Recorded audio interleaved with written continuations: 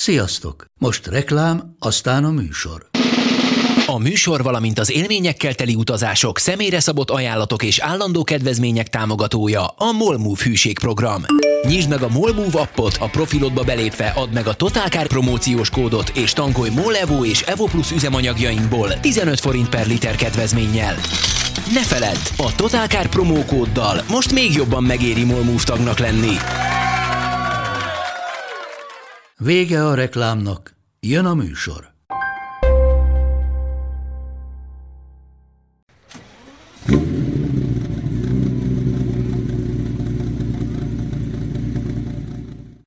És fél volt. 2008-as nagy tetőben. Azt kellett nagy tető. Meg van, hogy Amerikában? De az valami konkrétan? Ez? Beérkező levelek? Hát kérem, igazán részünk. Az a sokat fogtál. Azt hiszem. Mi történt? A sógornőjének. Sógornőnek hozta egy autót. Az nagy kasza volt. Milyen autót? Mini Cooper 1.6 dízel. 1.6 dízel? Jó, tetszett. Lehet, hogy azt végül az nem az nem Novotibihez fog. Igen. Hát az nem. Nem? Az nem. Nem, mert a dízelmotor. Viszont röhögni fogsz épp Nem, mert a hétvégén. dízelmotor az nem olyan rossz, mint a benzines állítólag. Hétvégén volt. Állítólag, ez a BMW nagy szerencsé, hogy állítólag a dízel nem olyan rossz, mint a Az benzines. nem egy BMW motor igazából, az a Peugeot dízel. Az egy HDI. PSA motor. Peugeot 1.6 dízel. Az nem rossz. Ez igazából mindenben jó volt, amiben eddig próbáltuk. Most voltunk hétvégén Tibinél, mert lett kipufogó rendszer a fos pisztoly alatt, és képzeld el, van bent nála, tényleg abból még nem is láttam, John Cooper Works, The Clubman. Nagyon bitang, és a srác már úgy vette meg, hogy nagyon leinformálódta, tudta, végigbújta a fórumokat, tudta, mi a baj ezeknek az 1.6-os Prince motoroknak, minden, úgyhogy Amerikából meg is rendelte hozzá a lecsapató bödönt, ugye 2 Carter gáz visszavezetése van, valami 75 000 forint átszámítva. Ezeket már Amerikából rendelik? Nem olyan bödön, mint ami nálam volt a tehénben? Nem egy ilyen egyszerű vízórába való? Nem, ez pont oda felül a tűzfalra, ahová kell neki, megvan neki a helye, megvannak a csatlakozók, minden, aztán néha kiüríted. Most úgy eleve megrendelte hozzá. De várja, a Prince motornak nem az a baj, hogy nem megy oda az olaj? Hát mert 30 000-enként cserélik, és olajsár van benne, nem olaj. Nem csak azért. Hát hogy az olajsártól mél, és akkor ez meg... Ez nem a sarat szedél, ez a kartergázból szedik ki az olajat, de ettől még meghalt a turbo ugyanúgy. Nem, mert nem dzsuvásítja el annyira a hengerfejet, hát ott marad a dzsuva a bödönben, aztán kiengeded. A bödönben nem a dzsuva marad, a bödönben a pára kerül. De azzal együtt, hogy... A dzsuva, tehát ilyen szemcsék, azok nem is kerülnek már oda? Szerintem ez... De. Tehát a Carter gáz csapatja oda csapatja le, de mivel hogy ez egy turbós motor, ezért vagy túldúsít, vagy inkább túldúsít, mint hogy szegény legyen a keverék, ezért kurva sok... Jaj. És tehát majd rárakod a korhatárkarikát, nem lesz semmi baj. ezért elég magas Carter gáz tud. Nem, ezzel az a baja, hogy nem a 30 000-es olajsára kinyírja.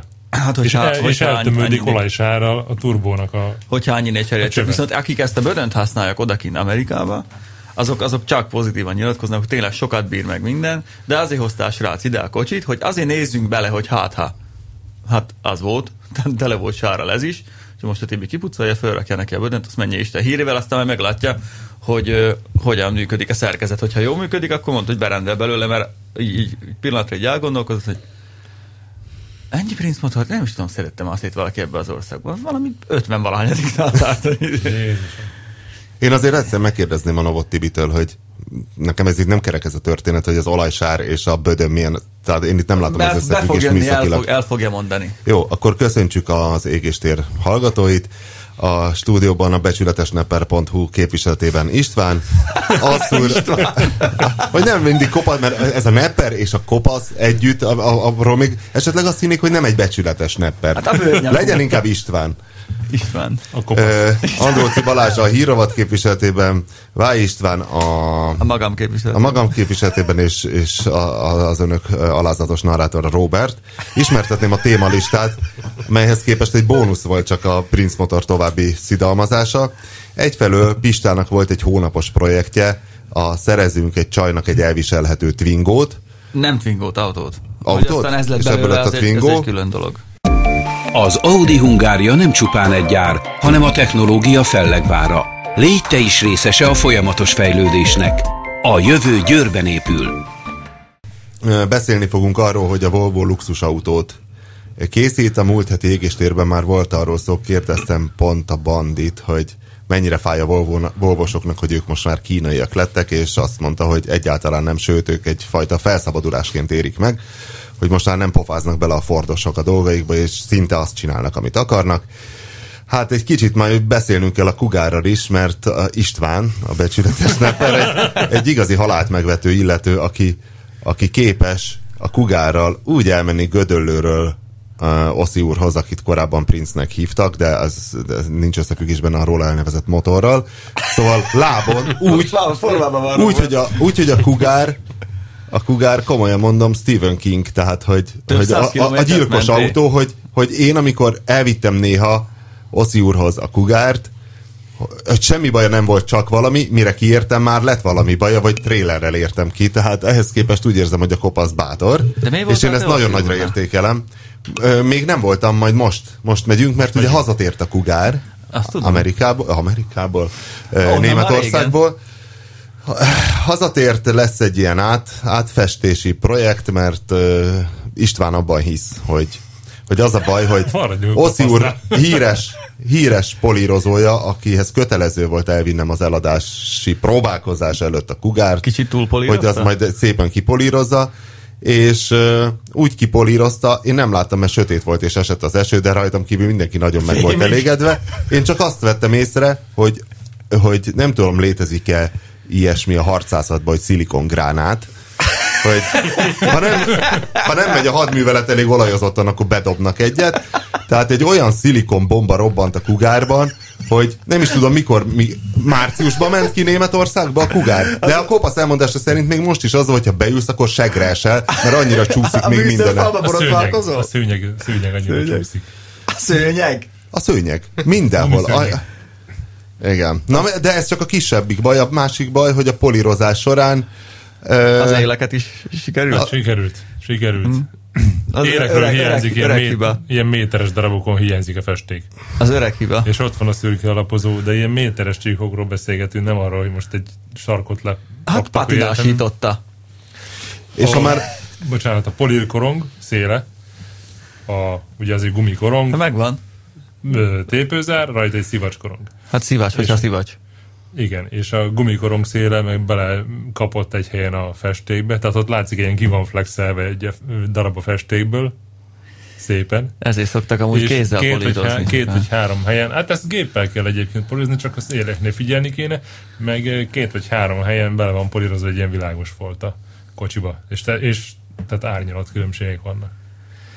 Tehát amikor szakértő mozdulatokkal polírozol, majd egyszer csak azt mondod, hogy hova, és gyorsan áthelyezed egy másik helyre a gépet, hogy na jó. Igen. Jó, de én ilyeneket nem veszek észre, tehát nekem ez nem tűnt fel. Meg te sötétben nézted? De utána néztem a garázsban is, ott a garázsfényben, és ott is csak azt láttam, hogy hát ez ragyog, mint a Salamon töke. Plusz örültem, hogy ki tudtam szállni az autóba, mert néhányszor segre estem, ugye, hogy próbálsz, mint egy ilyen... szilikonozni. Most láttam pont a tévében, hogy Kínában hogyan mentik a mongol antilopot, mert ott voltak mentek 2 terepjáróval a kínai állatvédők, és ott álltak a befagyott tavon a mongol antilopok, és nem tudtak megmozdulni, mert elcsúsztak. És ilyen szöges bakancsban voltak a kínai állatvédők, oda mentek a mongol antilophoz. A mongol antilop volt, hogy itt segre esett simán, és akkor így összenyalábolták őket, fölhaigálták egy platóra, és elvitték őket oda, ahol nem tó van, és akkor ott eleresztették a mongol antilopokat. Igen. Hogy jutottak a tó közepére, hogyha csúszik? Ezt nem értettem, mert nagyon gyorsan beszéltek kínaiul. Érted? Isten, szaladtak és lendületbe becsúsztak a tó közepéig. Nem adtak ki nekik a kanyarban. Mint az egyszeri ralisnak, ugye, amikor lezárta az utat. De neki nem volt rendőrökona. Egyáltalán nem, megmondta a rendőrség is. Nincs. Eleve. Volt. Eleve hülyék az újságírók, mit írnak ilyeneket, nincs is Nógrád megyében rendőrfőkapitány. Hogy lenne egyáltalán rokona? Aztán kiderült, hogy kapitány és a sógora, de hát ez mindegy. A sógor az nem rokon. És ha már a gyilkos autók szóba kerültek, és Stephen Kinget szóba hoztam, nem tudom, hogy ti láttátok-e, nyilván láttátok a Ragyogás című filmet. Nagyon jó, Jack Nicholson. Azt szerinted egy jó film? Én a könyvet elolvastam, úgy néztem meg a filmet, és valószínűleg viszonyítok, szerintem jó dolgozta fel a film a könyvet. Ti láttátok? Önmagában nem láttam. Én elkerülöm az ilyesmit, ha lehet. Én nagyon régen, de már nem emlékszem. Én tegnap néztem meg. Én szeretem, mikor Jack Nicholson benéz a törött ajtón. És az IMDb-n 8,4-en áll, ami egy nagyon jó pontozás, és a film egy fos. Nagyon rossz. Tehát Stanley Kubrick rendezte, aki nekem nagy kedvencem egyébként, és rengeteg, hát nem rengeteg, mert kevés filmet csinált, de az majdnem mind nagyon jó, és nagyon rossz a film. Tehát a Jack Nicholson nagyon jól néz benne, az ilyen legendás, és az emberek szerintem elfelejtik, hogy valójában ez egy ilyen széteső, nagyon rossz film, és utána olvastam, hogy a Stephen King ki is volt borulva tőle, hogy mennyire rossz. Én a könyvet olvastam először, tudod, de ahhoz viszonyítva nekem nem tűnt. A könyv az nagyon jó. A könyv az jó, de viszont tudtad, hogy ebben a filmben használtak először a Steadicamet. Igen, amikor kergetik a kisfiút a labirintusba, ami nincs a könyvben. A könyvben arról van szó, hogy sövényállatok vadulnak meg, csak az akkori technikával 1980-ban nem tudtak még sövényállatot megvadítani, viszont Steadicam-mel szaladgálni a hóban tudtak. Na mindegy, szóval ez egy ilyen sznobéria szerintem, hogy az emberekben ez hogy Stanley Kubrick és Jack Nicholson, és akkor az jó lehet. És igazából sajnos nem jó a film. Nem. Nézd meg még egyszer. Nagyon jól néz benne a Nicholson, de és a női főszereplő Aranymálna díjat is kapott érte, hogy olyan rossz volt, igen. Ráadásul a könyvben egy szőke bombanő a feleség, itt meg olyan a nő, ilyen nagyon félelmetes, ilyen halálfejű, koponya-szerű nő. Tehát önmagában már meglátod és megriadsz attól horror. Na mindegy. Igen, most egy kicsit elkalandoztunk. A Szibériai kiképzés című filmet ajánlom, azt most töltöttem, most vettem meg. olasz film. Szibériai kiképzés. John Malkovich játszik benne, ő a főnök, és hát egy ilyen szibériai mafiózó klánról szól. Igen. És 2 fiú ott nő fel. Ennyit tudom, nem néztem még. Olasz film. És olaszul beszélnek benne? Nem tudom, mert nem néztem még. Ja, még nem nézted meg a DVD-t. A DVD-t. Amit a DVD boltban vásároltál. Igen. .org. És akkor mi lett a... mi volt a csajnak autóvétel? Nem akarok mindent lelőni, de talán jobb is, hogy rákérdezel, mert ezt egy cikkben nem lehet leírni. Hát ez egy hónapos projekt. Itt, ez elképesztő, tényleg. Így rácsodálkozik az ember, hogy mi van Magyarországon, pedig azért nagyjából tisztában vagyunk a piaccal. Mi volt az igény? Az alapfelállás az, hogy fiatal csaj, és 19 éves, azt hiszem a Réka, szia, hogyha hallgatod, csajos autó kellett. Szóval a Swift kizárva, mert az minden csak nem csajos. Egy új Swift, tehát egy kettes. Hogy 4 kiló. Ja, 4 kiló. A 4 kiló azért erősen behatárolja a lehetőségeket. Kopasz ugye csak bólogatni tud. Most csajos autó 4 kilóig sok nincs, mert van a Fordka, ami mindegyik ugyanott rohad, és nem is kicsit. Van a... Miért, amit te majdnem megvettél, az úgy nem 4 kiló volt. Emlékszel, amit hová próbáltunk? No, de abban nagyon kevés kilométer volt. Az nem rohadt. 60 000 vagy valami hát az kevés. Van a Fiesta, amit szintén szeret a rozsda, meg a többségük az behozott, meg ilyen e-mailámmal, meg igazából az, hát azért úgy korlátozottan csajos. Figyelj, ő ezt komolyan gondolta, hogy 4 kilóból egy ilyen menő, szexi... Nem kellett neki menő, szexi, hát csak csajos. Hát az azt jelenti. Hát egy csajos, de egy mikra is csajos. Ha úgy veszed, mert egy kicsi aranyos kis ilyen kis bakancsmikra, szeretik a csajok. Csak 4 kilóig, ahányat megnéztünk, volt egy pár, meg kértünk fényképeket, mindiknek volt baja. Vagy rommá volt már törve, vagy amit te kimentél megnézni, egy venezuelaiak lakta környékre Gödöllőn. Hát az... De azt nem a fényképeket átküldtem a levlistára, de azt nem vettétek észre a lényeget. Hát, hogy ki van purhábbal nyomva a lámpa meg a nem csak az a 2 beragasztott és lefestett légzsák. Azt nem vettétek észre a fényképeket. Na, szóval mi az, hogy beragasztott és lefestett? Hát úgy, hogy el volt durranva a 2 légzsák, és minősíthetetlen volt egyébként az autófényezése, és látszott, hogy frissen javították, eleje volt. De képeken, a hirdetésképein? Persze. Csak én fölhívtam a srácot, hogy mi a cím, majd találkozzunk a Mókulton, mondd a címet, oda találok, Gödöllői vagyok. Ezért hívtam fel Kopaszt, hogy nézd. És akkor megnéztem a címet, láttam, hova esik. Hogy Venezuelában? Igen. Egy Caracasi csoport. Igen, jellemzően ők vannak arra, és akkor egy venezuelai fiatalember jött ki, aki ilyen kezdő nepper, lehet egy-két autót is szögelni. Egy feltörekvő. Igen, de és oda ment a mester, érted? És ilyen minősíthetetlen javítás, kutya összekarmolta a belét, eltörve belül a műanyagok. És hogy csináltak belőle jó képeket? Hát úgy, hogy 20 méterről lefényképezed, akkor jó néz ki. Szóval ilyenek Lökhárítón a 2 ilyen díszléc, az hiányzott, az oké, hát hiányzik, le van hát szarva. 4 kilóért, hát hiányozom már 2 díszléc. De nem ennyi volt a baja. De az, hogy a légzsáklámpa világított, motor úgy normális hangja volt, de a 2 lufi, az be volt ragasztva. Tehát ki volt nyílva, kivágják belőle a légzsákot, visszahajtják a műanyagot, az illesztésenél összeragasztják, kicsit eldolgozták valami De foton látszott ez, vagy élőben? Élőben, és akkor ott az szépen le volt festve még be egyszer. volt csinálva. Lefestették rendesen a színére a légzsákot. De figyelj, nem is kell annyira, mert nekem volt egy barátom, aki egyébként tehát hogy is mondjam, milyen komoly vezető pozíciókat töltött be komoly nagy cégeknél, és nagyon sikeresen is dolgozott, és a többi. És ő neki volt egy Saabja, egy Saab 900 kupéja, amiben nem volt a kormányban légzsák. És ő teljes komolysággal magyarázta, hogy de nem volt törött, mert azt mondták. No, tehát nem egy hülye volt az illető. Mi nem kergettünk álmokat, mert nyilván tudod, hogyha 4 kilód van autóra, akkor tényleg a teteje az a 350-360, de akkor már ne kelljen rá költeni. Na most ilyet találni, hogy ne kelljen rá költeni. 350. Hát nincs. De még, hát van, mert végül lett, de tényleg bejártuk Rónyát, Baranyát, mi mindenütt voltunk, ugye alapvetően Budapestet próbáltuk mellőzni, mert ami itt van Pesten, az sokszor minősítetlen, megnéztünk egy pár autót. Az a baj, hogy amit mondtam is nektek még műsor előtt itt lent, mikor itt még gácsorogtunk, hogy az emberek, akik olcsó autót árulnak, akkor meg vannak róla győződve, hogy az bármilyen szarul néz ki, azt úgyis elviszik, mert olcsó, de nem.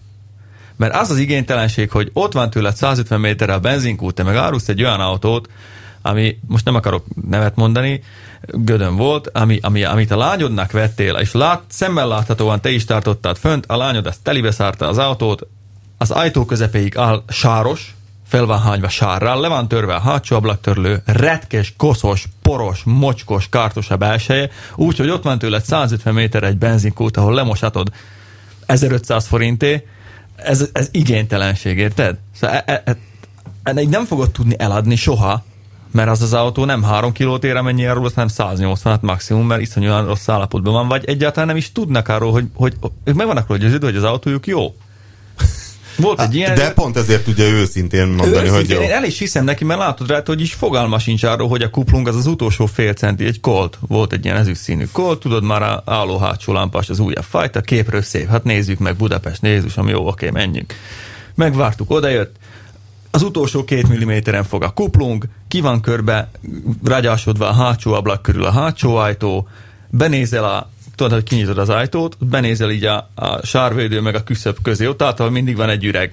Áll benne ilyen 20 centi magasan a sár, és akkor cseréti benne olyat? Hát nem kellett. Jó ember van meg, akkor ne áruld az autót. És ez jó, hát működik még. Az, hogy jó, meg hogy működik, az a kettő nagyon nem ugyanaz.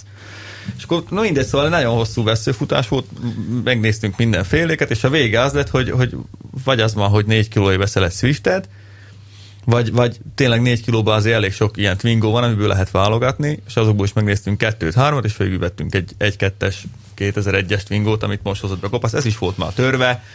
Jó, hogy a Kopasztól lett végül is a Twingo. Nem, hozzávittük ki Gödöllőre, hogy intézze a papír dolgokat. Volt már törve, de korrekt, nem koszos, egy helyen szakadt az ülés, az Action Istenem. Nincs benne sok kilométer, szépen jár, nincs kártelgáza.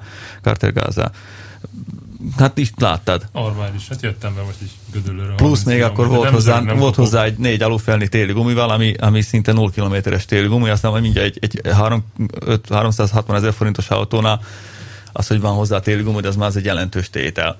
És akkor itt szakumpak volt 4 kiló az autó, és akkor működik, lehet vele jönni, nem világít semmilyen, minden. Hát én csak azt tudom, hogy a kőbájkervet nagyon körültekintően egy Twingót az asszonynak még nem tudom, egy pár éve, aztán azért azzal is volt majdnem annyi szopás, mint a Kugára. Hát a 16 szelepessel van. Hát figyelj, ott nem a szelepekkel volt, tehát ott mindennel én. Hát figyelj, minél fapadosabb, annál jobb. Szóval kitől vettük, ez ott figyelj, ott az is szálkás volt. Tehát ez egy Twingo minden baj volt a srác, és én előtte fölhívtam azért az egyik ismerősömet, Renault márka szervizet dolgozott évekig, most a Mercinél van, ha jól tudom. És ő mondta, hogy mit kell megnézni, főtengelyeladó, kártergáza ne legyen, belső kilincsek. Hogy nézem meg egy főtengelyeladót? Hát attól függően, hogy hova van téve, onnan tudod, hogy melyik fajta motoráz. Hogyha azt hiszem, hogyha váltóharangon van rajta, akkor az a jó, hogyha nem, akkor azzal szopó lesz, minden. Szóval Kenny vágja a témát a srác, állapotot vettünk, meg az, hogy jó néz ki egy aranyos kis autó mai napig, és rohadt jó benne ülni, vicces a beltere, meg Twingo, van jó. benne hely. Nekem is tetszik. És nem rohadt, mert meg van csinálva az egy-két hely, ahol ilyen neuralgikus pontja van. De Pesten vettétek végül?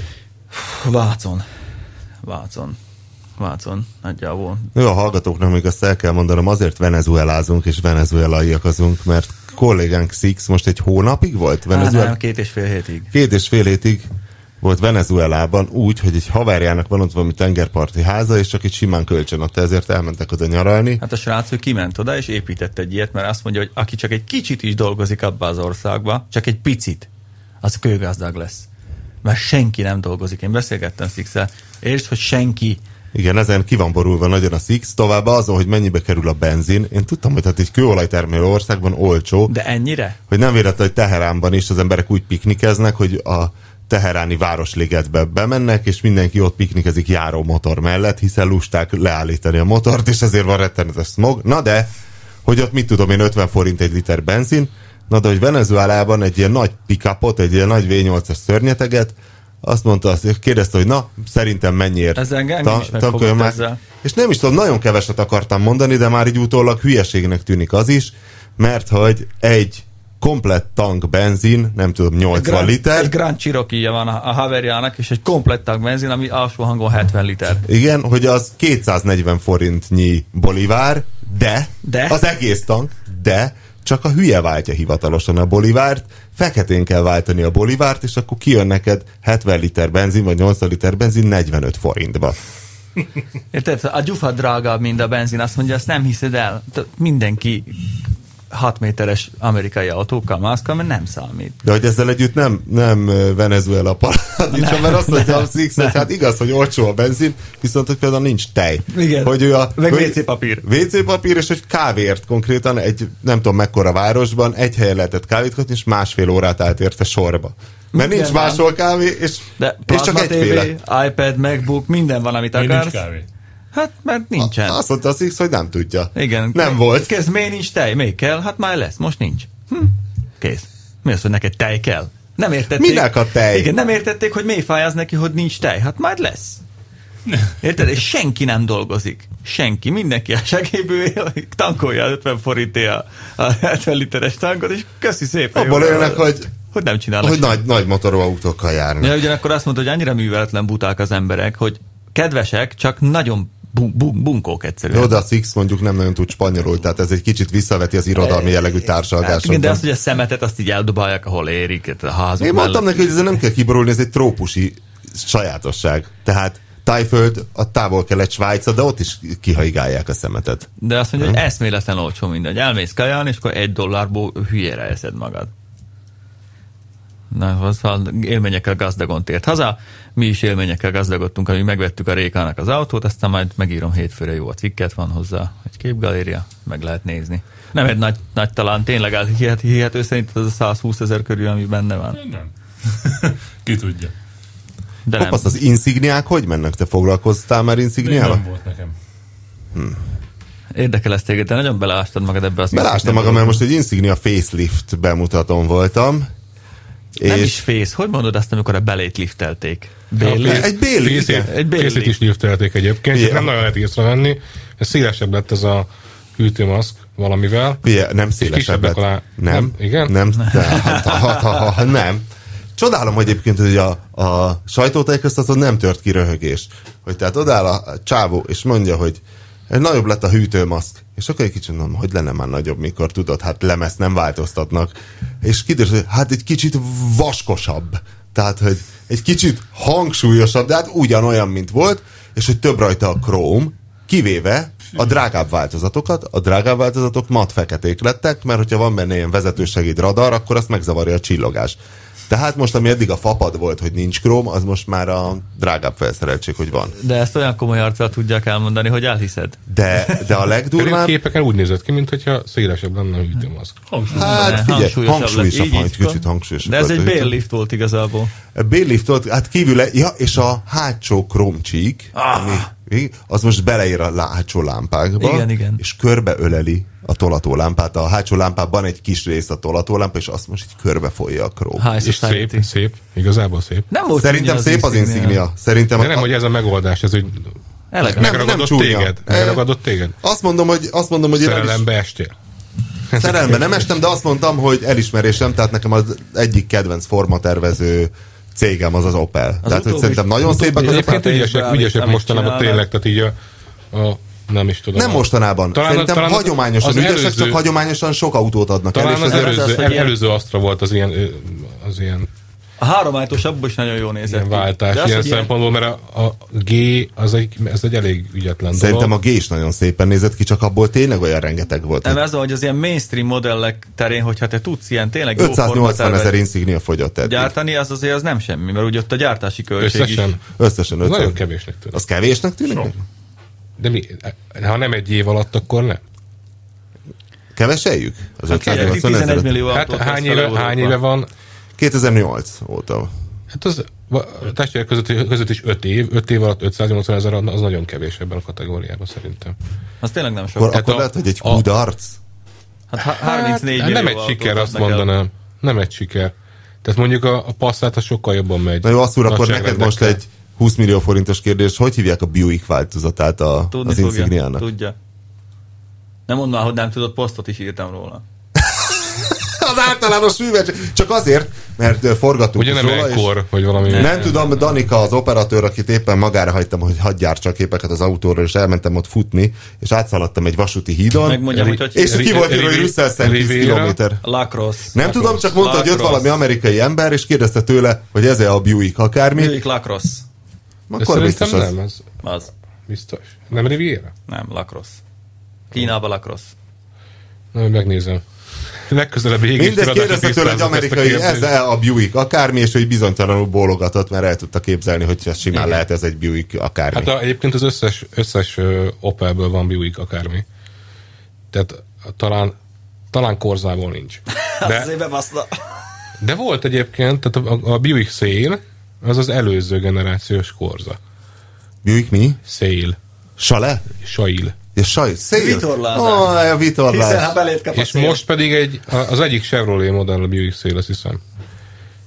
Tehát mindegy, és még egy érdekesség, hogy azt mondták, hogy nagyon sikeres flotta autó az Insignia, és azért választják a flotta vásárlók, mert hogy ennek a legjobbak a ilyen gazdaságossági mutatói fogyasztásban. Egyébként, hogy alaktényezőben 0,25 a Sedan Insignia, és 0,28 a kombi, ami Sports Tourernek hívják, és mind a kettő kategória rekord, és hogy keveset fogyaszt, és összehasonlítgattam, hát ha csütörtökön megy ki az égéstér, akkor ma van pont a cikk, ott vannak részletesen az adatok az összes kategóriatársal, hogy majdnem mindegyiknél, a legtöbb kategóriatársnál lényegesen nehezebb az Insignia, ilyen 100-150-200 kilóval, sőt az Octaviát ők maguk jelölték meg konkurensnek. De Mazda 3 az 300 Ez nem, a Mazda 6. 300 a Mazda 6 200-zal.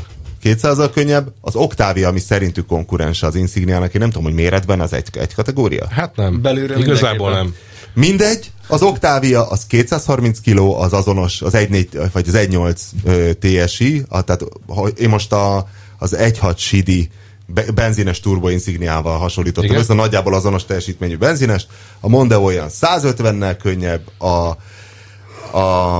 az Octavia az majdnem 300-zal, és még a Superb is könnyebb egy ilyen 100-assal. Ennek ellenére a gyorsulási adatokban is jobb az Insignia, és fogyasztási adatokban is, és az a vicc, hogy a flotta vásárlót tudod megnézi, Excel tábla, hát ez csak ennyit fogyaszt, és a jó, gyári... fogyasztási adatokkal akkor higgyél, amikor lólegál a sérülőkön tudod. Persze, de tudjuk, hogy 2-3 literrel többet fogyaszt a valóságban egy autó, mint a katalógusban, nem?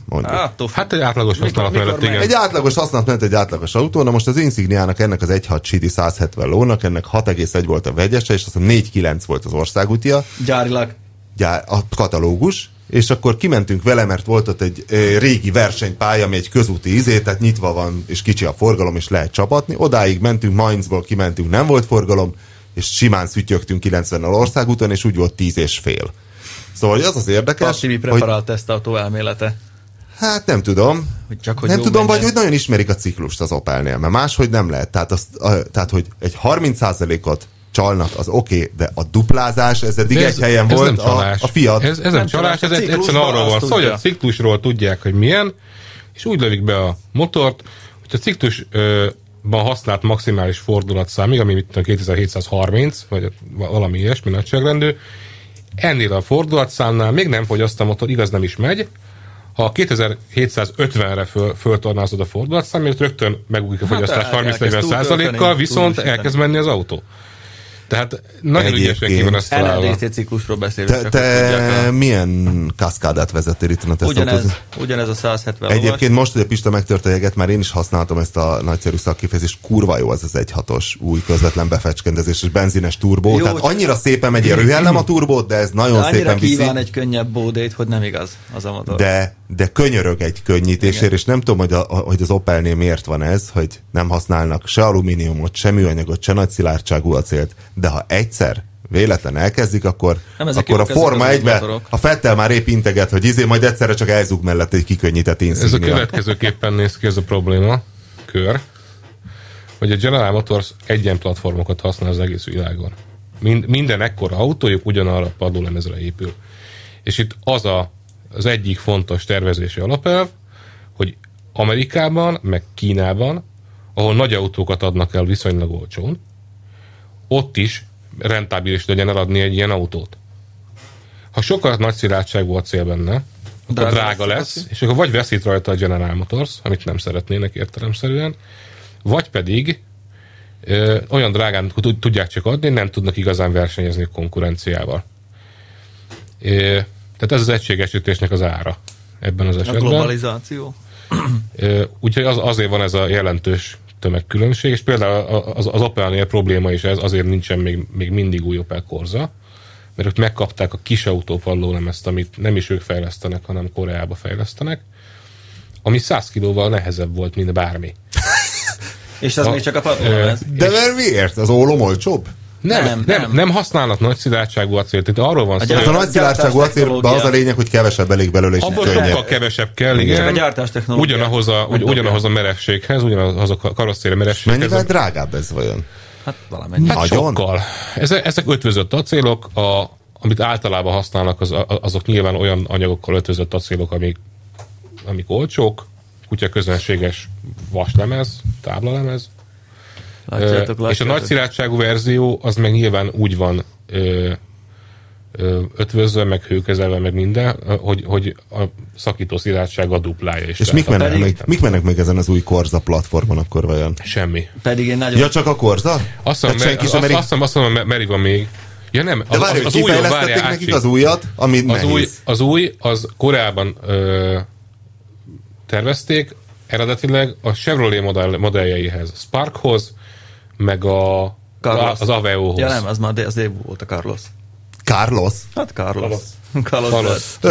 Egy fárasztó szóvic, igen. Figyelj, egy a lényeg, hogy Rüsszel szemből igazán nem kéne messze menni, ott a varasztó Duroplast, gyerekek. Régen föl van találva. Aztán nem baszakodni. Az vagy van egy másik varázsszó, Euro NCAP. Kicsit hosszabb. Ki kell mögötte merevíteni jól. Bukócsövetben azt le lehet műanyagozni Duroplasztól az egészet a francba. Nem, de tényleg annyira sárnehéz volt ez a szegény kaszkadás, pedig egy gyönyörű autó. Sárnehéz volt? De mondom, az európai bemutató önök is Monte Carlo-ban, az a hegyi szerpentin, a Monte Carlo rallyhez, és olyan jól lehetett vele kanyarogni. Cabrio, hát mit vársz? Okay, kell még plusz 300 kiló cső. 1530 kiló a Cascada. Aha, melyik? Amelyik, az 1.6 Sidi. Hát nem tudom, én sokkal... 1600-at írnak úgy, az Opel úgy adja meg, hogy vezetővel együtt, de egyébként az ilyen száraz tömeg az 1530. Ez az is, meg az Insignia is. Pedig ezek a motorok jók, és lesz 1000-es turbójuk is. A motorjaik is jók, és a futóműveik. Én nem tudom, hogy csinálnak ilyen futóművet, hogy ennyire nem érzed az autós súlyát. Mondom, én retteneteset csapadt, amikor megpróbáltam utolérni egy másik Insigniát, mert azt hittem kolléga, és rettenetes álmokfutással mentünk utána 4 órán keresztül, hogy legyen hátsó menet közbeni felvételünk egy másik Insigniáról, hogy majd ezt elcsaljuk, hogy az mi vagyunk. És halálfélelmünk volt, Dániel próbáltam utolérni, és a végén úgy, ahogy sikerült, és akkor észleltük, hogy ez igazából egy előző Insignia, és csak egy ilyen helyi bolyrészert üldözünk nagy lelkesedésre, mert ilyen ördögszarvak voltak az Opel emblémán, meg farok. De közben nagyon jelesre vizsgázott a futómű, tehát retteneteseket lehetett vele kanyarodni. Az Opel nagy malomkerekei, amivel az itthoni autóit szereli. Hát a kintit is 20-szalos felniken voltak. Hát az út is sokat tesz szerint. Nem tudom. Na jó, mennyi a tömege az új Volvo bálnának? Hát azt még nem tudjuk, hiszen még egyelőre csak a bejelentés. De milyen jó, hogy lesz ilyen. Én nagyon örülök neki. Ez egy nagyon érdekes dolog, mert kb. 2 éve, vagy 3, megy egy ilyen nyilatkozat, nem mondom, nem hogy háború, ilyen válaszolgatása a svéd Volvo, és a Volvo elnöke és a Geely elnöke, aki egy ember, egy kínai bácsi között, akinek a pénzéből a Volvo-nál most ugrálnak, ugye? Na, ez erős volt. Ez nem erős telefonálnak volt. Egymásnak, hanem nyilatkozgatnak? Ezt én erősnek érzem. Igen. Ugráljanak csak, csinálják meg. Csinálják meg, de ők nem akarták. Tehát az volt a probléma, hogy a Volvo azt mondta, hogy neki ahhoz, hogy túléljen, meg ahhoz, hogy jó legyen neki, ahhoz sokkal több autót kell eladni. Tehát ilyen el kell érni azt, amit 1 millió darabot, vagy akármennyit, ami ahhoz kell, hogy összesen? Összesen. Mert most valami nem 500 000 környéken gyártanak, és ehhez képest keveslette az 580 000 insigniát? Igen. Ehhez képest... Ennyi. nem tudsz megzavarni. Jó, bocsánat. Trollkodtam. Ide gurult, várjál. Szóval ehhez képest vagy ennek érdekében, hogy meglegyen ez 1 millió darab, azt mondták a Volvo központban Svédországban, hogy lejjebb kell vinni az árakat, és több autót tudunk eladni. Így, lejjebb kell vinni. Az egész világon. De miért kéne? Hát a Volvo egy prémium autó, a prémium autó? Nem annyira, ők valahol oda akarják nőni a Volkswagen fölé egy picit, de az Audi alá egy picit. Nem? Nem, azért még egészen. Mi? Nincsenek az Audi fölött, és nincsenek a Volkswagen alatt. A Volkswagen fölött vannak, és az Audi alatt. Ott vannak most. Nem tenném őket a Volkswagen fölé semmiképpen. Nem mindegy, szóval az a lényeg, hogy ők azt mondták, hogy szeretnék valamivel nem tudom, köznapibbá tenni a Volvo márkát annyival, hogy több embernek elérhető legyen. Ugyanakkor a kínai tulajdonos meg azt szerette volna, hogyha ők versenyeznek a Mercedes-szel, versenyeznek a BMW-vel és az Audival, mert Kínában a luxus kategória megy nagyon. Hát, és azon van iszonyatos haszon. Tehát ők abban gondolkodtak, mikor megvették a Fordtól a Volvót, hogy majd lesz nekik egy ilyen klassz luxus márkájuk, nagy bálna csúcsmodellel, meg nem tudom mi. És őrületes know-how a háttérben. Persze. Azt fogják csinálni. Tehát a svéd agyat megkapják. Úgyhogy nagyon úgy néz ki. Amit most, a főnök mond. Igen. Most nagyon úgy néz ki, hogy megcsinálják ez az F100-ast. F100, ami egy nagy limuzin lesz, akkora, mint egy S-osztály Mercedes. Valószínűleg lesz benne egy 4 hengeres motor, meg valami villanymotor, vagy valami hasonló. De miért Kínában is van Euronorma? Az a baj, hogy a Volvo-nak nincs más. Most nyitották ki az 5 meg a 6 hengeres motorokat a kínálatból teljesen. Most van ez az új motor. Van egy új motor, 2 literes benzines vagy dízel, de ugyanaz a blokk, és létezik belőle olyan is, hogy kompresszoros és turbós. Yeah. Tehát valószínűleg teljesítménnyel nem lesz baj. De hát nincsen nagyobb motorjuk, V8-as meg V12-es nincs. Mely van 4 hengeres A8-as. És a kamion? A Volvo kamionok. A Volvo-nak nincs V8-as, a Volvo-nak csak sorhatosa van, a Scania-nak van V8-as. A kamionokat a Volvo Trucks gyártja, amelyik egy másik vállalat. Ja, tényleg ez egy Renault vállalat. Figyelj, rákeresünk YouTube-on, biztos van már. Az a lényeg, hogy Svédországban. Valószínűleg az lesz a vége, hogy azt megcsinálják ezt az autót, és csak Kínában lehet majd kapni. És ott is gyártják majd. Most mennyire exkluzív cucc lesz ez ettől? De Európában? Miért ne lenne jó az Európában? A sor 4 miatt? Hát lassan a Bálna Mercedes sor 4 lesz. Amiatt már nem hiszem. Igazából az a probléma itt, hogyha biztos, hogy szar nem megcélzol egy piacot, mint mondjuk Európa, akkor ott van egy engedélyezési procedúra, ott meg kell felelni bizonyos normáknak, tehát hogyha ők Kínára fejlesztenek egy autót, az jóval olcsóbb fejlesztési szempontból, és hogyha nem várhatnak mondjuk Európától évi 20 000 autó eladásnál többet egy típusba, akkor nem érdemes nekiállni egyáltalán bevezetni a piacra. Tehát ott reklám kell, Euro NCAP törésteszt kell, vagy valamilyen törésteszt kell ahhoz, hogy egyáltalán kapjon típusengedélyt. Hát meg ez a teljes komplet homologizálás. Igen, ez nagyon kellemetlen és hosszadalmas eljárás. Igen. Az elbetűs fényszóró búra. Például. Nem, hát ott egy csomó kis kínai gyerek ilyen körzővel karcolásza bele, tudod, az elbetűt, azért az is pénzbe kerül. Gyémánt körzővel. Hát nem, hát azt lássuk be, hogy na mindegy, ez most megint messzire vezet, ha elkezdjük elemezni ezt az európai piacot. Viszont Pista ezt most megírta, hogy pusztulás szélén vagyunk, kimentünk a divatból. Ki? Öregszünk, nem érdekel minket az autó. Nem vagyunk cool, az a baj. Nem, az autózás nem cool. Nincs perspektíva Európában. Például olyan Bialexnek van vajon jogosítványa? Én simán el tudom képzelni, hogy neki sincs. Tehát Bialex egy ilyen trendy hipster, és simán vagy biciklivel jár, és leszarja az autózást, és ha nagyon őszinték akarunk lenni, igaza van, mert mondjuk Budapesten vagy magyar nagyvárosokban nem nagyon lehet autózni, országúton meg most már jön az új több ezeres trafipak szállítmány, nem érdemes. Én örülnék, ha minél többen járnátok biciklivel. Igaz, kopasz? Biciklizzetek minél többen, az jó. De tényleg. Hát több út marad nekünk, igen. És Pista bólogat. Nem, hát, de tényleg. De Európa nem biznisz. Hát semmilyen szinten. 3. legnagyobb piac vagyunk, azért vagyunk hát még most ott. Nem. De mi volt, amit ennyit idézgettél a cikkedben? Mi volt az a jelentés? Hát, hát volt több is. Volt a Global Auto Report, tudod, amit évente kiadnak, meg volt az autógyártók brüsszeli jelentése. És ugye ott van egy Harald Henriksen nevű csóka, aki a Nomura Internationalnek azt hiszem az elemzője, és ő vezette ott tök jó ebbe a autógyártók riportjába, hogy tök szuper, tök fasza, hogy most már megállt végre a csökkenés. Ez nagyon jó. Hiszen minden gödörnek van alja. Minden gödörnek van alja, csak ott is maradtunk. Hogy nem indult el fölfelé semmi, és ilyen kevés autót, mint idén még nem adtak el soha. 1990-es szintre esett vissza az autóeladások száma. Én nem vagyok ebben ennyire biztos, mert mindig van egy hullámzás azért a gazdaságban. De jól látszik, tudod, mi vágta ezt haza? De mindenki azt mondja egyébként, aki ezt elemzi, és akinek olvastam az írásait mostanában erről, hogy körülbelül 5 év, tehát nagyjából 2020-ra várható az, hogy visszatérünk oda, ahol 2008 környékén a válság. Nem véletlenül emeltem fel az ujjamat, mint Serédi Zsófia az Üvegkoporsóba.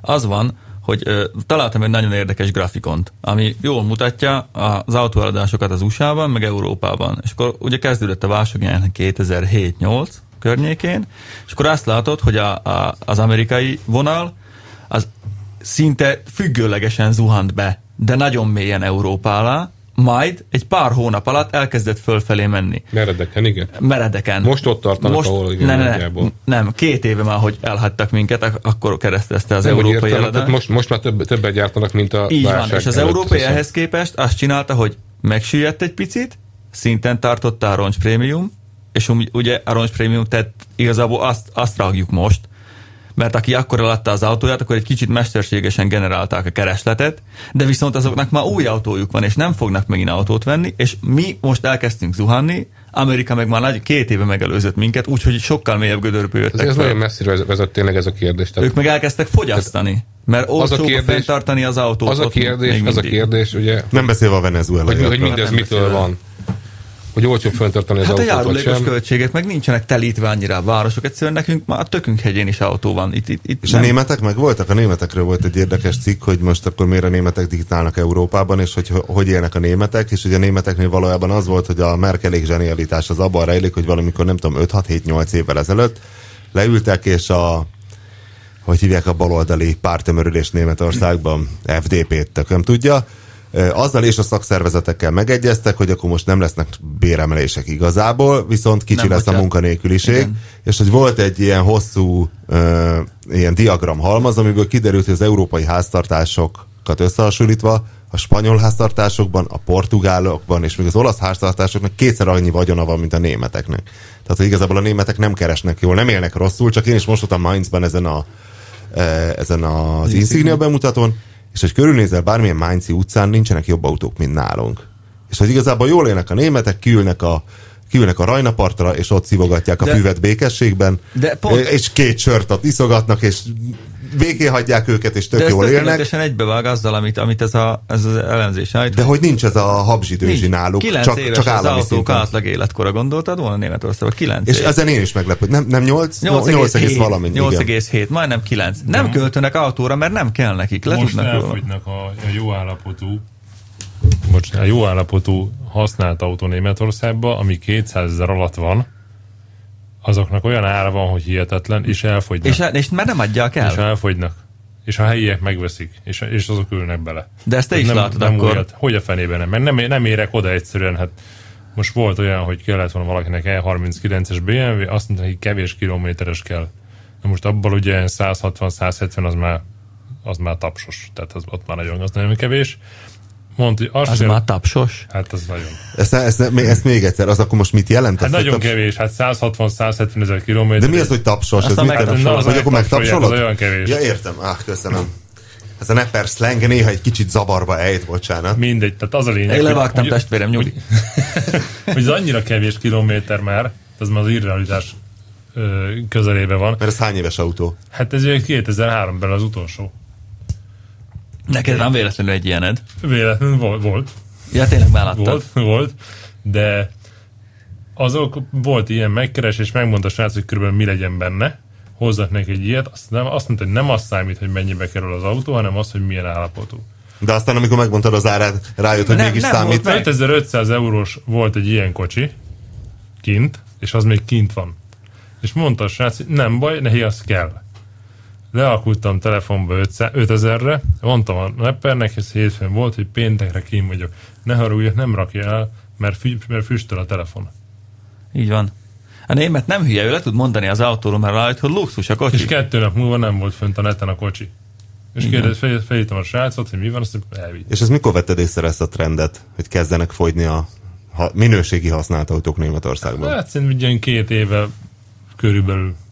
Hogy az ilyet, amiben kicsi a kilométer, és tényleg kicsi, meg igazolható a múltja, meg szép az autó, azt a német felveszi, sokkal drágábban megveszi. És azonnal. A kilométer ott nagyon sokat számít, olyan árfelhajtó hatása van, hogy nem igaz. Ha nálunk is mondjuk.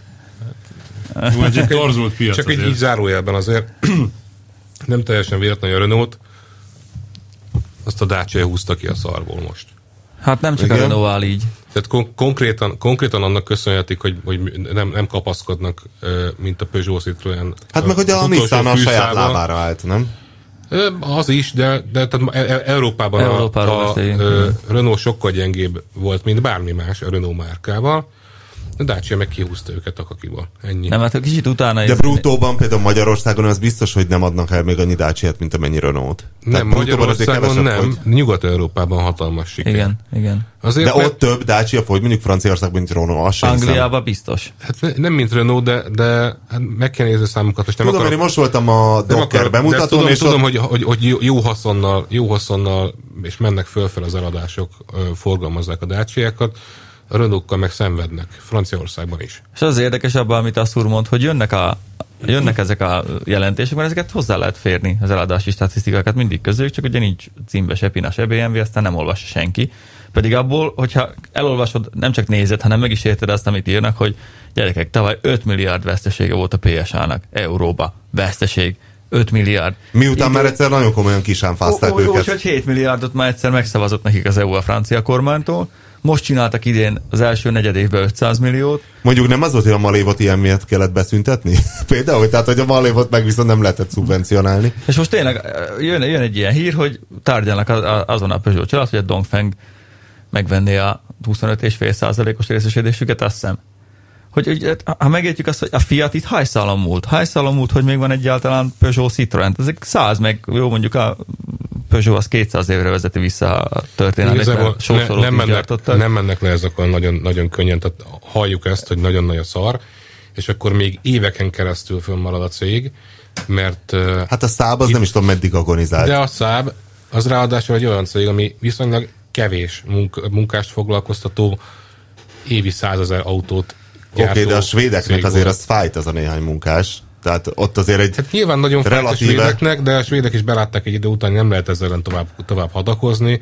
Ez nem egy rentábilis vállalkozás, és igazából eladták végül, és most lehet, hogy megint lesz gyártás, nem tudni. Tehát most csináltak 2 darab autót állítólag. Milyen autót?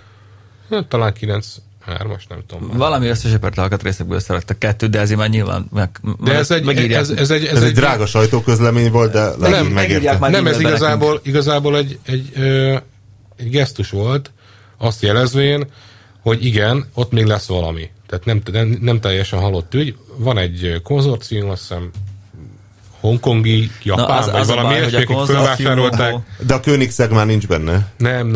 A konzorciumokból kevés jó. Akkor ki volt benne? Nem, a Spyker volt benne, a holland Spyker volt benne, akik próbálták volna életben tartani, és közben nekiálltak fejleszteni egy új autót, és találtak is kínai partnert, de az a baj, hogy a kínai befektetés az nagyon nehezen jön ki az országból, mert ott kormányhivatalok engedélyezik az összegeknek a kivitelét. És igazából nagy részt azon bukott meg a Spykernek a terve, hogy nem kapták meg konkrétan azokat a 25-30 millió eurós összegeket, ami ahhoz kellett volna, hogy a mindennapi működést föntartsák, hanem ült rajta egy kínai kormányhivatal 2 hónapot. Ugye ők nem tudtak fizetést adni, nem tudtak kifizetni a beszállítókat, és igazából ezen a 2 hónapon múlott. Alapvetően ez úgy sem működött volna hosszú távon. Hát gondolj bele, hogy működött volna, mert egy észak-kínai társaság az azt mondta, hogy befekteti a szükséges akár 700, nem tudom hány 100 millió eurót, mi ahhoz kell, hogy befejeződjék az a fejlesztés, aminek az eredményeképpen egy saját autójuk lett volna. Csak kellett az ő pénzük célba jutatása, az egy kínai hivatal bólintása? Hát több kínai hivatal bólintása, egy hosszú procedúra. De ők nem szívesen viszik ki a pénzt az országból, azt ugye tudjuk.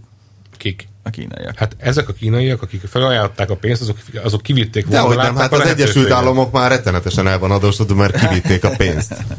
Na de István, hova fogsz járni most jó minőségű használt autóért? Vagy azért még a morzsákat összeszedegeted, de azért a németországi vájú mellett? Hát ezért van ott még. Meg van, hogy én vagyok a gyorsabb. Nem a német. Lehet azért találgatni, de felértékelezett a jó állapotú használt autó, és az egyik Németországban élő cimborám mesélt, hogy most pont ilyeneket keresnek nála a németek. Tehát 2-3-4 ezer eurós normális kis autó. De valahol meg lehet érteni, hiszen az autó nem létszükséglet, meg luxus. Most ők le tudnak róla mondani. Hát meg ők most valahogy nem tudom, előkerültek ezek a látok még 2-es Golfot is forgalomba, meg ilyen normálisabb öreg Mercit, öreg BMW-t. Nem mennek. Jó. Előkerültek ezek, és ülnek benne. Figyeljetek, nagyon jó lesz. A Pista szerintem trollkodási rekordot fog dönteni. Jézusom. Mindjárt.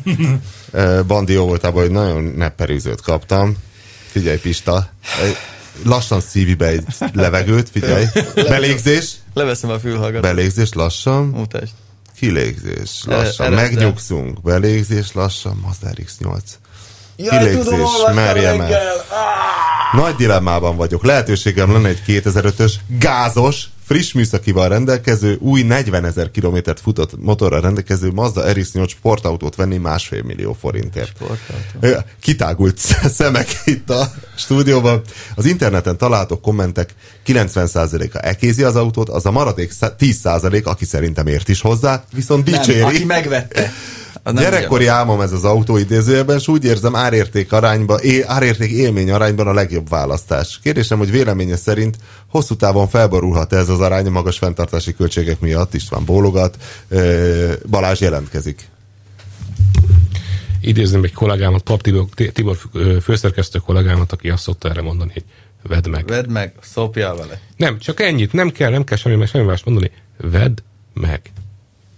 Én ennyit tennék hozzá, jó? És akkor Pista, tiéd a szó. Várjál, hát még nincs vége.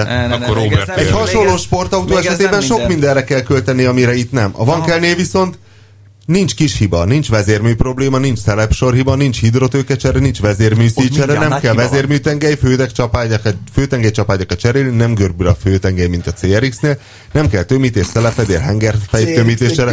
A Vankel egyetlen gyenge pontja az apexi, ami a gyűrűnek felel meg funkcióban a normál Otto motorokon, ez törhet, hajolhat meg. Ez az én lehúzó kis penge adta forgódugattyú sarkában. Akkor csere, de ennek többszöröse lehet egy BMW vagy Honda esetében. Aha. Különösen pozitívum, hogy gázos az autó, így olcsóbb vele közlekedni, és a Vankel egyik gyenge pontja kiiktatható, a kormosodás. Persze ilyenkor a kenésre még jobban oda kell figyelni. de a gázra jellemző kipufogó szelep elég, és megint nem játszik, mert ilyen nincs is itt. Egy szó mint 100, a véleményére lennék kíváncsi, ha nettes hirdetések alapján is jó választás lenne. Évi 10 000 kilométer környékén használnám. Üdv Mazdafon. Kedves Mazdafon, ha így megmagyaráztad magadnak, akkor ne kérdezd a véleményünket, vedd meg, használd egészséggel. István? Annyi hülyeség a Wankel motorról nagyon sokan nem tudják, hogy ha városi forgalomban használják, azzal nagyon hamar ki lehet nyírni. 20 liter teszik egyébként az autó, és tanúsíthatjuk mi is. Ez 20 liter teszik, akármit mond a kormány, és igen, pillanás a kormány. Személyes tapasztalat, 26 és felett. 26 könnyű lábbal. 26 és fél liter, és úgy van, hogy ha egyszer meghajtod, akkor utána... Gázból nyilván 30-35 lesz ez. Akkor utána hagyni kell, hogy visszahűljön, és nagyon kell rá vigyázni, hideg motornál kicsit kell várni, melegedjen, elindulni vele, visszahűteni. Nem szabad az, hogy nem melegszik be az autó, és már leállítod. Ezt nem kell polírozni. Tehát ez egy nettó szopás, akkor lehet RX8-as vagy Wankel motort rendesen üzemeltetni, ha hosszúakat mész, mindig bemelegíted, és mindig visszahűted. Ez nem életszerű, mert ha a városba csak arrébb akarsz ugrani 1 kilométert, akkor kinyírod ezeket az tömítő éleket. RX8-asnak abban a gigantikus csomagtartójában képzeld már a 80 literes gázpalackot, milyen jól mutat benne tényleg. Igen, mert például anyósomék Mazda 6-osa, ami gázos, abban azt hiszem, hogy 60, pótkeréktartályból mekkora a legnagyobb? Hát a toroidból 60, szerintem 60 liter, mert én 43-ot tudtam bele tankolni.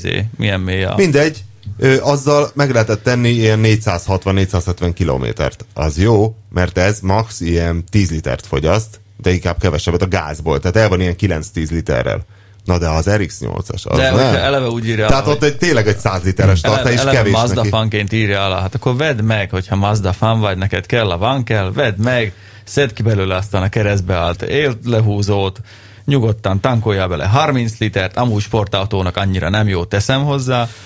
Sportautónak jó lenne, ha egy rendes motor lenne. Nem, meg kell venni, és bele kell akasztani régi M3-as motort, vagy egy 328-as. És most, hogy már igazából kivégzés jár a műszaki sztatásért. Talán Subaru Boxer belefér, amúgy nézd csak meg mit épít Powered, aki belemegy abba minden, mert csinál most egy RX7-est M3-as motorral, belemegy. Jó, egyébként én nagyon értem a olvasónak a lelkesedését, ez egy kiváló ötlet a Wankel, tényleg. Nagyon látványos, nagyon egyszerű, nagyon csábító az RX8-as, annyira nincs ára az RX8-asnak, hogy tényleg csábító. Szépen néz ki a kocsi, meg minden, tök jó. Csak ez a motor. Igazából azt kell tudomásul venni, hogy ez egy olyan kiforratlan ötlet, tudjuk, igen. Régóta forr, de még mindig nem forrattak ki. 60 éve forrasztják meg kifele, és igazából nem történt eddig semmi érdemleges minőségi ugrás. Csiszolják, és nem lesz jobb. De figyelj, most a jelen esetben azért egy fontos érv szól mellette. Egy fontos tudományos érv, ami így hangzik, hogy csak nem lesz szar. Van ott egy ilyen, hogy kis nem szoktak lenni, valami ilyesmit írt a kedves Mazda fan. Egyből nagyban, és akkor egy pár millió forintot átborítasz. A Wankel egyetlen gyenge pontja az Apexi, igen, köszönjük szépen, ez törhet hajolnak meg, és akkor csere. Most nem úgy néz ki, hogy csere, mert ha ez körbe, keresztbe, az összekarcolja neked ugye a falát, ezt az és találj egy Wankel motor hónolót. Az egy motorcserének hívják, és a Mazda annak idején ingyen végezte el az RX8-asoknál azt, hogy cserélték a motort. További boldog kilométereket kívánunk az RX8-asra. Én ismerek olyan RX8-ast, amit megvett a gazdája újonnan, és 14 000 kilométernél kuka lett a motor. Tehát ezek az autónak nem véletlenül azért annyi az ára, mert olyan kiváló, hanem azért, mert ennyire problémás. Pedig amúgy a motort leszámítva jó? Meg zseniális termék. Az egyik OT Expon volt kint egy öreg csóka, egy ilyen nagyon szénné reszelt RX7-tel, vagy mivel. Az RX3-as rally autóra gondolsz? Az osztrák? Igen, és ő mondta, hogy ők de az egy kétrotoros RX3. Igen, de nekik van valamilyen pályaautós vállalkozásuk, ahol bérbe adnak ilyen autókat, RX8-asokat, és nekik nincs problémájuk vele soha. Igen, de azért, mert ott bemelegítik, fölküldik a versenypályára, ott nyelezi a paraszt, nincs is vele semmiben, mert ezt bírja, csak utána visszahűtik a motort. És ő nem ezt fogja csinálni a városba, hanem be fog ülni, meg elmegy a gyerekére, meg mit tudom, össze-vissza, ha van neki, tök mindegy, megy majd ilyen 1-2-3 kilométereket, lehet, hogy be se fog melegedni a motor tökéletesen, és ez nyírja ki. Ezt nem bírja. Emlékszem, amikor beindították azt a kocsit, ott voltál? Az OT Expo-n a két bácsi. Annak volt. Jó, de ő meg is melegítette. De az egy versenymotor volt. Igen. Jó, szóval hát akár... Nem, a kérdés magában jó, mert ez nagyon benne van a levegőben, hogy embereknek véletlen beírja a keresőbe, hogy ilyen teljesítményű, olyan teljesítményű kupé kéne ennyi és ennyire, és akkor kiugróan jó autókat dob föl a kereső X árban, tehát sokkal olcsóbb, mint bármi, és akkor így elcsábulsz, és meggyőződ magad, hogy csak nem lesz szar. Képzeljük bele, akkor innentől kezdve képzeljük bele, hogy ami van kell Mazda, az egy millióval drágább, mert hogy kell bele még egy motor. De az egy erősen hobbi autó. Vagy kettő. Ennyit kell megérteni. Ez egy erősen hobbi autó. Fölmész a Hahura, nagyon szép S4-es sorotos turbo Audik vannak fönt. Szerintem azzal többre mész. Hát de nem véletlenül van az például, hogy egy E36 M3, az egy tényleg jó, az 2 millió forintba kerül. Egy pár éves és az 20 éves, vagy 15-20 éves, ez a pár éves RX-8-as meg ennyibe. Ez nem véletlen.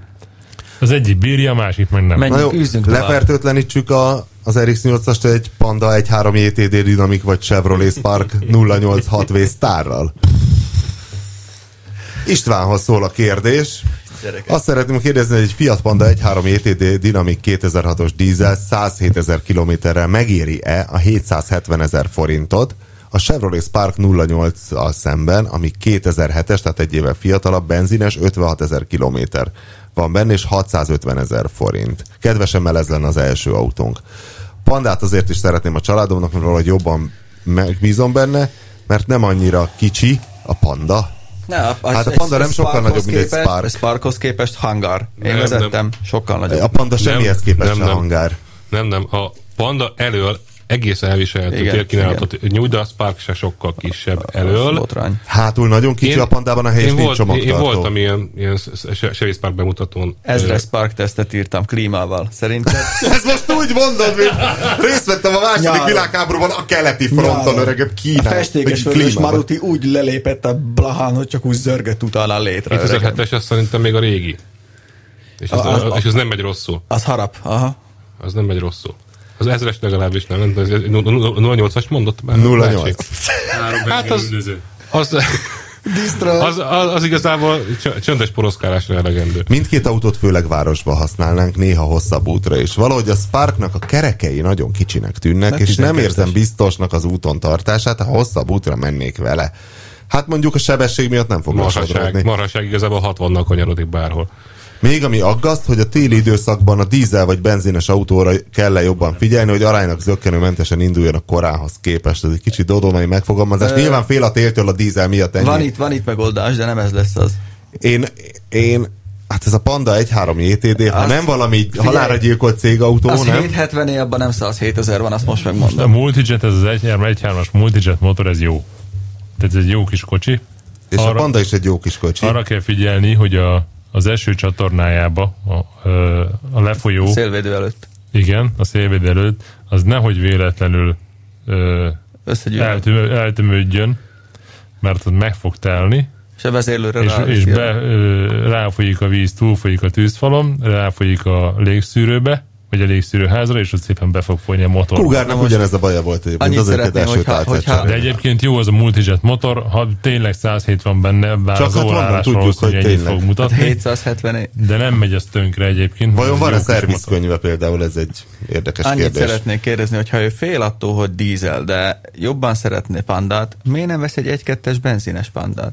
Egyébként igen. Például amiben már van ugye keresztabilizátor elő. Tehát sokkal nem fog többet fogyasztani egy kis benzines Panda, mint egy dízel. És akkor nem kell fosni attól, nincs kettős tömegű lentkerék, nincs dízelpara, beülsz, elfolytod a kulcsot, azt mész. És akkor, hogy Pandad van, 1.2-es benzines. Ha városba jársz, még talán jobb is. Két embernek egyébként egész. Két embernek egyébként egész használható a Panda, mert középen van egy ilyen mosógép méretű. Váltófélsziget, igen. De én még mindig vágyok de igazából, hogyha szeretne valaki négy emberrel, vagy négy fővel közlekedni az autójával, akkor ne azt vegye. Mert hátul nagyon-nagyon nyomorú. Jó, még csak kedvesével vannak. Hát igen, egyelőre. Hát egy kis poszkival csajoztam be, ne viccelj, már abban is el voltunk. Ahhoz képest a régi szép időkben. De akkor még kisebb helyre összetudtuk magunkat húzni. Azt képzeld el, vannak olyan sokan, akik gyalog becsajoznak. Azt képzeld el. Olyat is tudtam, de a kis polk az jó az. Olyan kis béna. Nincs csak egy kis Polszkia. Ez nem olyan gyerek. Az autó nem számít. Kis Polszkival jár. Na jó, szerintem tegyük el ezt a legközelebb. Most már ne hadd el. Hát ezt itt mondjuk van benne egy érdekes félmondat, jó, akkor a záró neperűzött. Most, hogy túlléptük az 1 órás álomhatárunkat, szinte kizárólag téli használatra keresünk olcsó autót, amiben belefér egy 4 fős család, alacsony fenntartás, olcsó alkatrész, feljön a hóval borított aszfalton, és a családfőt sem röhögik teljesen körbe, ha elmegy, tehát presztízs. Havas időben napi szinten használnák, amúgy nem nagyon, kb. 500 000 forintjuk van rá, és azért, hogy Pista is lelkes legyen, aláírás Enikő. Én nem csinálok még egyszer egy ilyen cikket most egy darabig. A békalámpás Corolla.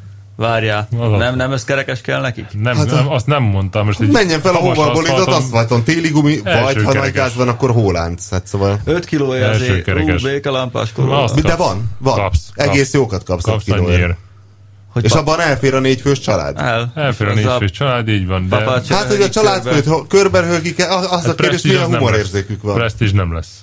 Igen, de körbe se röhögik. 500 000 ne akarjon senki presztízs tenni. A békalámpás Corollában talán még klímás is van, viszont neki csak térre kell, ezért ő tud egyfajta minőségi felárat realizálni, mivel nem kell neki a klíma. 5 literes Grand Cherokee vannak 5 kilóért. Igen, felmegy. Igen, nem írt, hogy kicsi legyen a fogyasztás, csak hogy alacsony költségű a fenntartás. Ha keveset jár, akkor az alacsony költségű. Hát az nem lesz soha alacsony. A Cherokee sose lesz alacsony fenntartású autó. Nem, mert tényleg valami kicsi kell, egy ilyen nem, valamilyen Corolla. Én olyan csodálatosan, én nagyszerűeket autóztam 10 éve egy békalámpás Corollával Izlandon, és fölment mindenhol. Téli gumi kell erre. Új gumi. Ennyi. Szorult valakiben valami? Pista, valami trollkodás? Nem, én most nagyon visszafogott vagyok. Jó van. Akkor köszönjük a figyelmet, az égésteret hallották, találkozunk jövő héten. A műsor a Béton partnere.